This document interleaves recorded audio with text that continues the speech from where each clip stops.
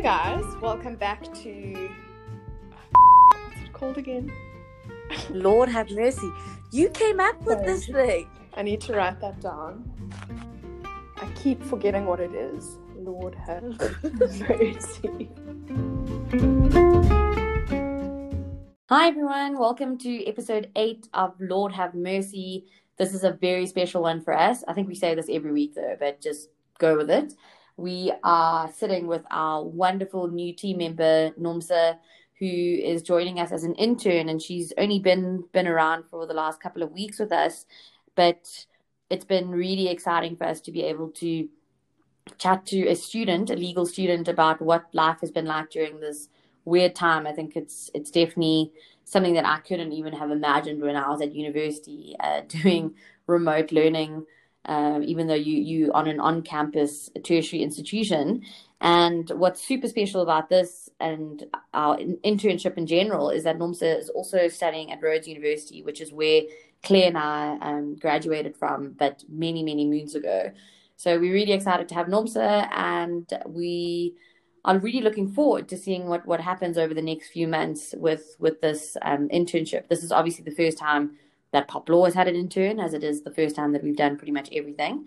So we're also learning as we're going, and hopefully we'll get some good feedback from Nomsa, managing upwards and what we can do better going forward. So Nomsa, welcome to Lord Have Mercy as your first episode with us. Hello. And I wanted to just give you an opportunity to, full transparency, no airs and graces. Introduce yourself. Tell us a bit about what you have been doing this year, what you've been studying, and maybe some anything non-law related that you find particularly interesting about yourself. Well, I am a third year at Rhodes currently, so I'm pursuing that LLB track. So we'll see what happens in the future, if anything needs to change. Something non-law based is I am the person in the friend group who provides playlists. Like, I am the music fundi. I will give anyone a playlist at the drop of a hat. It is my shining moment in life that I have good taste in music. I say, my friends. Yeah, spoken like a true lawyer. You got to put the disclaimer on there. I must say, I also have a very broad taste in music. I don't know if it's particularly good. I was at a birthday party about 2 years ago, and it was just a plug in your phone to the aux cable, and people just had a go at putting on different playlists.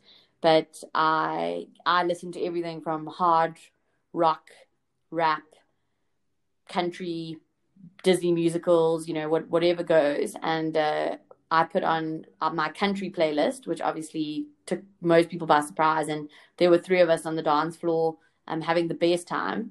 And we got through 2 songs when the birthday girl just put a moratorium on that and was like, nope. And never again will you have access to the aux cable. So I do like that you put the disclaimer on there, but I like even more that I think that there's a pop playlist that we can develop that seems like a good project for an intern to do, is curate a pop law playlist for us to listen to every week. I will do that. I am happy to do that. And you will also need to factor in Claire also has a bit of an eclectic taste in music, and she listens to a lot of Japanese techno music, but also plays the jazz piano. So as long as you can incorporate all of that into a playlist, that would be really good. I've grown up around eclectic music people. My best friends are the most strange humans with the best music taste.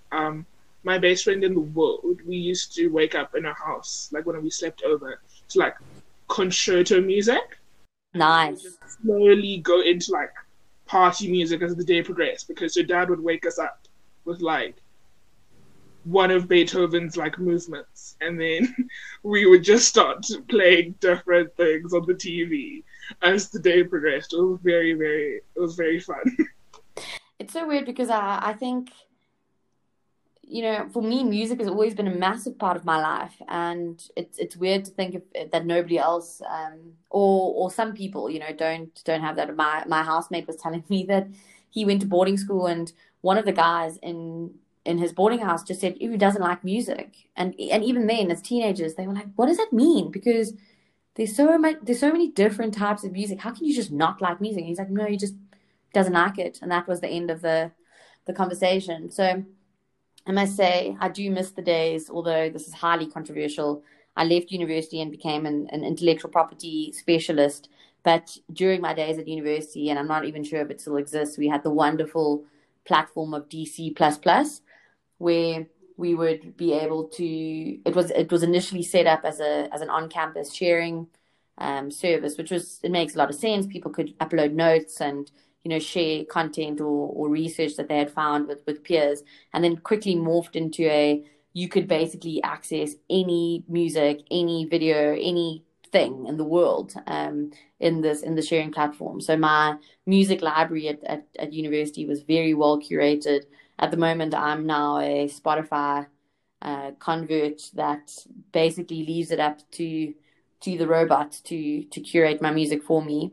But I think we could be onto something, and I quite like that idea of changing music as the day progresses. So I honestly think my property law professor would have a fit if we brought up like a sharing platform of that extent. Like, I feel like it would be an exam question in his intellectual property course about why this cannot work anymore. absolutely. I mean, intellectual property was my favorite course at Rhodes. I did it as an elective in my final year, and it was my best mark. And you know, that's what I've spent the rest, you know, not the rest, but the early part of my career hyper specializing in. But I can also appreciate what it's like to be a student. So, and also bearing in mind that I didn't have Spotify where you pay, you know, a couple rand per month to have access to all of these things. So things change, and I'm sure many other things have changed from the time that I finished my LLB in 2011. So, geez, it's almost 10 years since I've left university. And as Nomsa mentioned, she's a third year.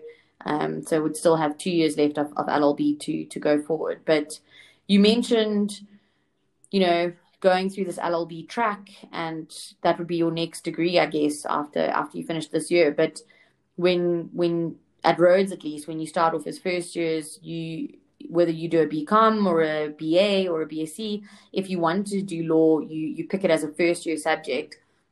And, you know, you don't study the law at school. And at least in my experience, I didn't really have very much exposure to the law in high school. So how did you pick that subject when you got to Grahamstown and needed to register for your subjects? Because Rhodes is very strange in terms of majoring. We are forced to double major. So you have to take, by your third year, you have to have 2 third-year subjects which you're going to graduate with. And me being me, I thought originally that I was going to do law and French, because I've studied French on and off since grade 7. I'm terrible at French. I will try again in the next 3 years, I hope, to study French again. But it was just one of those things that I just assumed I'd be doing, because I've always been interested in law. It wasn't my first degree choice. Actually, I thought I wanted to go into a completely different field. I wanted to go into occupational therapy at one point. So I took psychology, French, law, and English in my first year. And I just could not vibe with psych at all. And I just persevered as it as a second year subject, but it genuinely pained me as a person to carry on with psychology. And French just kept on getting in the way, because when you learn a language, it's a continual learning process where you immerse yourself in everything. And then law just kept on interesting me, and like putting new nuggets of information and stuff me and my friends can yell about after our lecture. And it just became a lot more interesting. Even if I wasn't good at law as a subject, it was just very interesting. Like, it was a challenge. Like, every time your lecturer gave you a question or something to remember or a piece of history about South Africa, because that was a big thing in first year, was like how South Africa evolved from like Roman Dutch law to like now. It was just interesting. Like it was just at the core, it was just like interesting to learn about, and it was one of the few subjects besides English that kept on making me want to like come back and like listen to someone go on for an hour. It's so interesting how there's so many parallels. You know, it's 10 years difference, and there's just so many parallels. When I was in high school, I went to a very small high school, so our subject choices were quite limited in terms of the combinations that you could do. So I originally was going to take history, and very interested in that, but I couldn't take history and French. So in the December holidays before grade 10, I decided actually I'm going to do French, and did that as a matric subject. And then, always kind of have had not regrets, because I love doing French, and we also got to do cool things like listen to French music and eat crepes a lot. So I don't think that the history class benefited from that. But when I got to university as well, I also thought I had a bit of regret not taking French, because I thought, well, what a waste of learning a language for however many years, and then you just, like you said, you lose it so quickly. And I've downloaded Duolingo about 17 times in the last 10 years with big plans of taking up French. So maybe we can also add that to our agenda of things that we can do together. But what I find quite interesting is that most of the people that I speak to are either, we've always known that we want to be a lawyer, we went and studied LLB straight out of university, or I kind of stumbled across law as a default. So my experience was I was going to Rhodes to study journalism and English, and then pick those subjects, and then linguistics as well, and needed a fourth subject. And my dad, I think, was very aware of the fact that, he's going to end up with this child who graduates with a BA in English and journalism, and what's the plan there. So he very subtly encouraged me to either take psychology or law, because it would be a good, backup. And I also was like, psychology, don't know about that, picked law, and then did psychology in my second year only for one semester. I only lasted one semester, and I thought, I actually cannot do this. And then I ended up doing geography, I think, in the second semester. But it was also very interesting for me, because that first year of law is very history based, like you said, and it's actually learning more about South Africa, how we've ended up with the legal system that we've had. But in order to do that, you have to go through our history. And I didn't really feel like that was covered very well in our sort of primary school curriculum. You kind of get 1652 Jan van Riebeeck, and then it's sort of the Union of South Africa, and then 1994 elections. There's like about a 20-second highlight of apartheid, and that's about it. So that first year of law was really interesting for me, because we got to learn so much about these things, and really also about how law was used to control everything. I mean, it seems very obvious now, but you also realize that, especially when you're looking at things like the Holocaust, and you're looking at things like apartheid, those were all happening under very legal practices, but it was just how the law was being used to manipulate people. So I found that very, very fascinating. And I think that was also the reason that I kept going with law, because I just wanted to know more and more and more about how we got to where we were, but then also what can we potentially do to then kind of change the trajectory or the future of South Africa, which is really interesting. It wasn't always great for me, and I don't know if you had any disappointing experiences so far with your studies. Some of the stuff that we did, it went way over my head, and I didn't really understand it, although I probably should go back and read those notes, and it would make a bit more sense to me.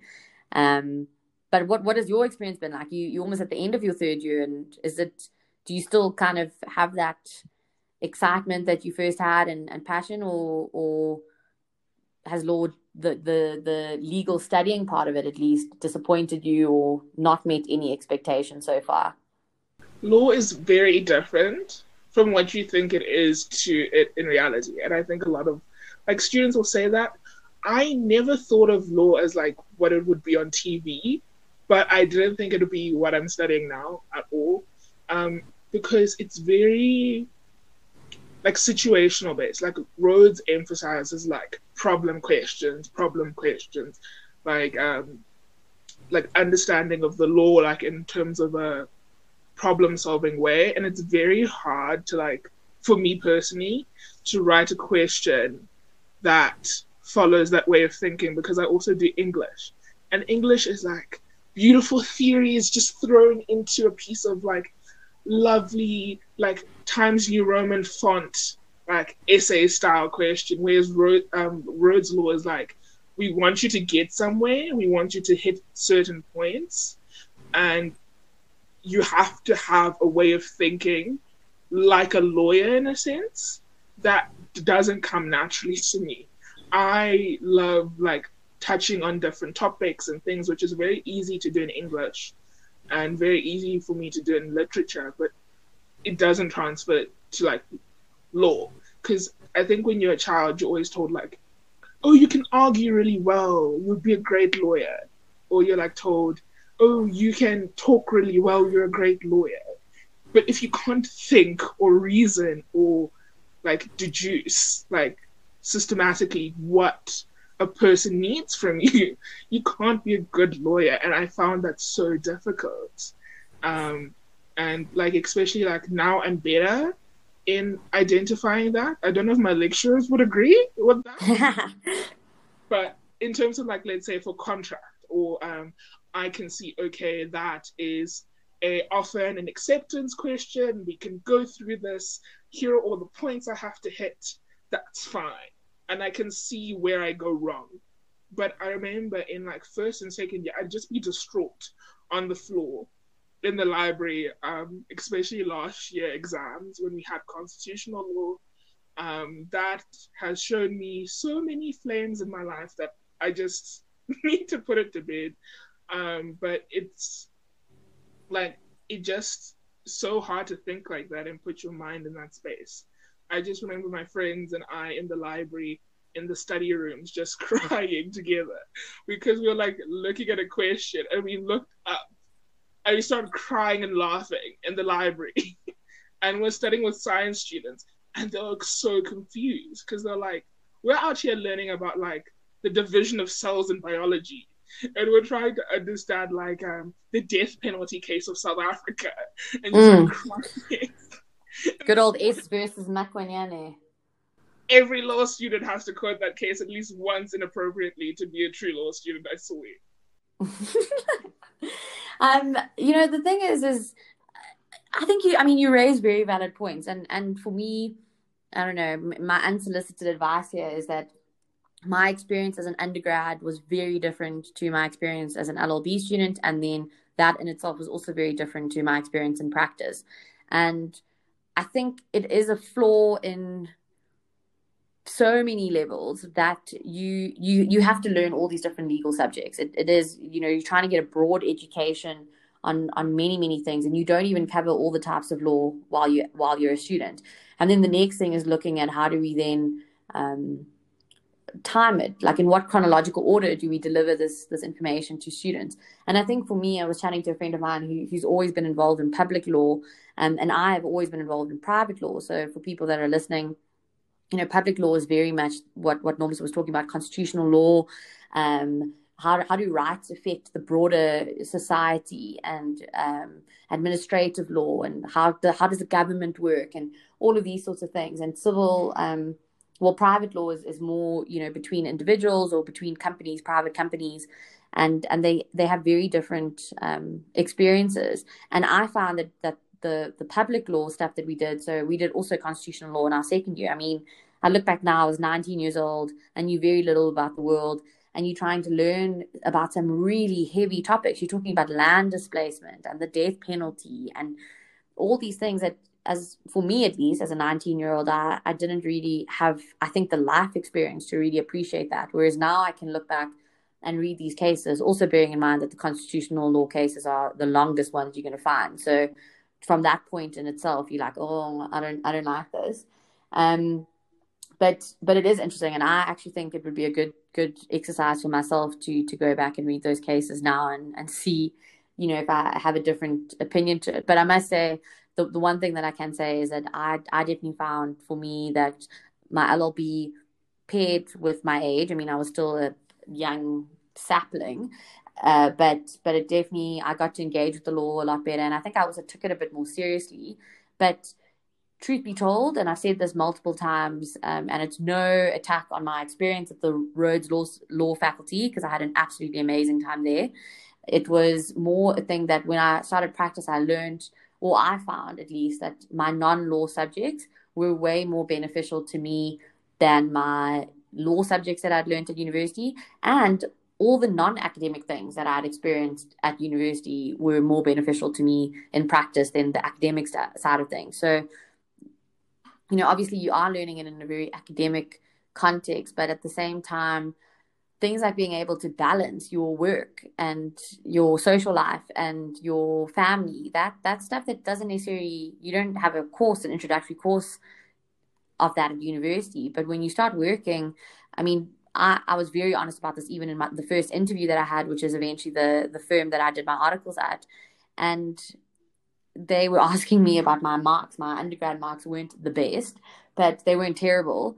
And I also just made a point at that point to say, I'm not somebody that spends all day in the library reading books and studying. I do put a lot of weight into my studies, but I also play sport and I do a lot of community involvement. And I also go out and I have a drink with my friends and watch movies and do all of that stuff. And actually, when I started working, I realized how important it is to almost get that instinctively. The idea of like coming up with a rational argument and researching and stuff. I still think those are skills that you can learn at any point in your life, but it becomes very difficult when you start working and you don't know how to speak politely to people in your team. We had people, and I've experienced it all the way through my career, people who did very well academically at university, but maybe are a bit naive in coming to the working world and thinking that, just because they say something, they're going to get it, or, you are the secretary or you are the candidate attorney, therefore you must just listen to me. And that's not how it works at all. You're working with people, and your social skills, I think, are critical. So I think you're still doing absolutely fine with your approach to university. I think that learning how to cry at yourself in public is also very important because that has definitely happened to me multiple times since leaving university. So I think you're actually ahead of the curve there. Thank you. My friends will be very happy to hear that. Yeah, definitely. I mean, I think it's a big thing. And also, you talk about building a legal argument and constructing this and pointing this. Trust me, there are much, much more important life skills that can be gained as a university student, especially an LLB student, when your class is much smaller and you've obviously got a lot more contact time with your lecturers and they take you a bit more seriously as well. So learning how to negotiate an extension for your deadlines is the most important skill I think you can learn, and it's certainly the one skill that I think I came out of university doing pretty well. And I was always tasked with being the spokesperson of negotiating with our lecturers, also negotiating things like what should or shouldn't be in the exam. That's also very important. So you'll learn some good law skills that don't come out of a textbook. And I suppose maybe that's also part of your experience here with Pop Law. I mean, we're not, as you know, we're not a traditional law firm. This is not a structured VAC work program, and there's no promise of articles. So that would be interesting also, I think, to find out a bit more about is how did you come across Pop Law, and why on earth would you decide to do an internship with these rogue women that are kind of doing law differently? I will say that negotiating with lecturers is a skill that many are still learning. I'm still learning. Our lecturer made us sign a contract to illustrate why reading a contract is important. And that's hilarious. We're still arguing with him about the terms of the contract. So I will keep in mind arguing with lecturers. But absolutely, I think that you just made a very valid point, is that when you get in a contract, you never accept it straight away. And you never sign it straight away. And I literally just came off an interview with some of the security guards at our complex now. We're trying to get some more information about people's experience with legal documents. So again, I think you're ahead of the curve. You take it and you say, I'm going to consider it and get back to you with questions. You can seek external legal advice. I think you nailing it. And with how I found Pop Law is before I deleted my Instagram, I had to delete my Instagram. I was taking up too much of my time. But before I did that, um, I was an Instagram fiend. Like I spent all my time on the app, just looking at different things and searching up different things. And I followed a lot of social justice law pages because one of the internships I wanted to apply for had postponed the internship practices during the pandemic. So I was just looking for different types of social law reform groups and things like that. And pop law came up in my recommended like accounts to follow. And I just started following the page and I found it very interesting because it was law that seemed fun and seemed exciting, and it wasn't that like very stereotypical clean law aesthetic of an Instagram page. And I found a lot of you guys' posts quite funny. And I was going to bed and I saw my mom passing me and I was like, Mom, do you think if I just sent them an email, they'd reply? Maybe I'd get like a mentorship or maybe I'd get an internship. Like I just need something to do during the pandemic that gives me ease about the future. And she was like, go for it. If they reply, they reply. If they don't, they don't. And I just sent it. She proofread it and it went off. And I didn't think I'd hear from you guys because it's quite a strange thing reaching out to a company that you saw over Instagram. And yeah, then Claire replied and she was like, yeah, we'll have a chat with you. We'll see what's up. And I'm here now as an intern for the company.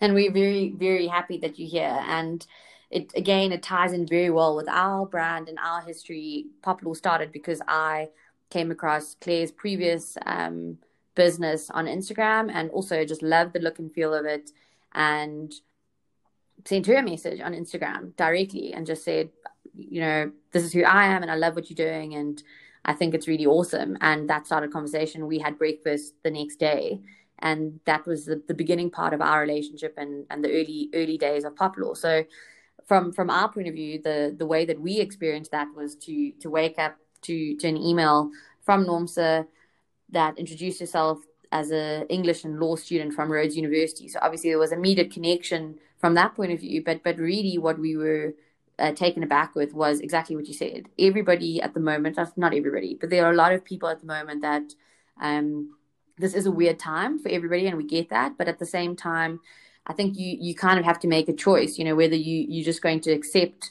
what the situation is, or you're going to say, actually, this is kind of what I want, and is there still a way for me to get that, even if it means pivoting and changing directions or looking at opportunities that maybe I wouldn't have considered before. So from our point of view, Claire and I are both those types of people. We will email anybody or pick up the phone and call anybody that we think we might like working with.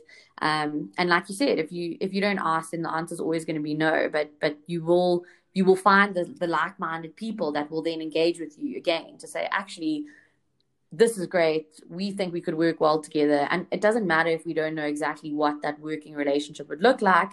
It just means that we're very similar people and we want to make anything work. So we were very impressed with Nomsa's initiative. And again, these are things that I don't think you can necessarily learn in an academic course, but it's something to just be mindful of, is that things like taking initiative and your work ethic and your EQ and your ability to relate to people, that is way more important in a working environment, any environment really, I think, than sort of academic knowledge. Because if you've got people with those sorts of skills, you can say to them, look, we need you to research the cell division, molecular biology, or whatever else those people were studying at university.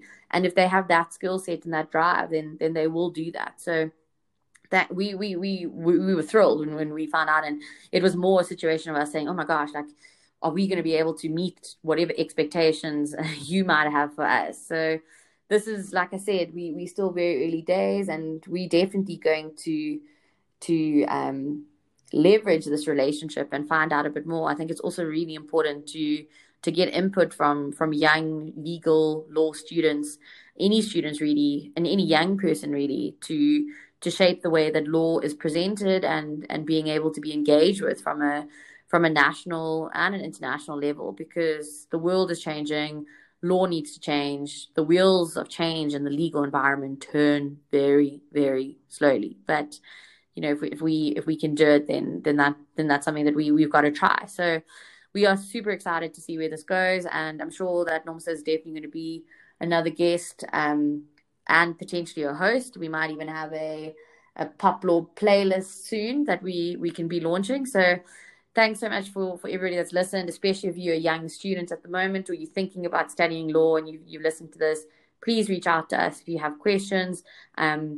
We are hoping to do a panel, just the way of doing law differently and different legal careers that you can pursue after your law degree that doesn't necessarily involve walking into a corporate law firm and doing your articles. So definitely keep an eye out for that, and we will chat to you guys next week.